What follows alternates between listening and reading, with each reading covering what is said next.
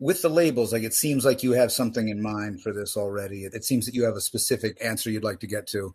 What do you do when somebody just responds with no? Well, that's data. The tone of voice is going to tell you a lot. It could mean I don't feel like talking right now. It could mean I don't trust you. It could mean manipulating you.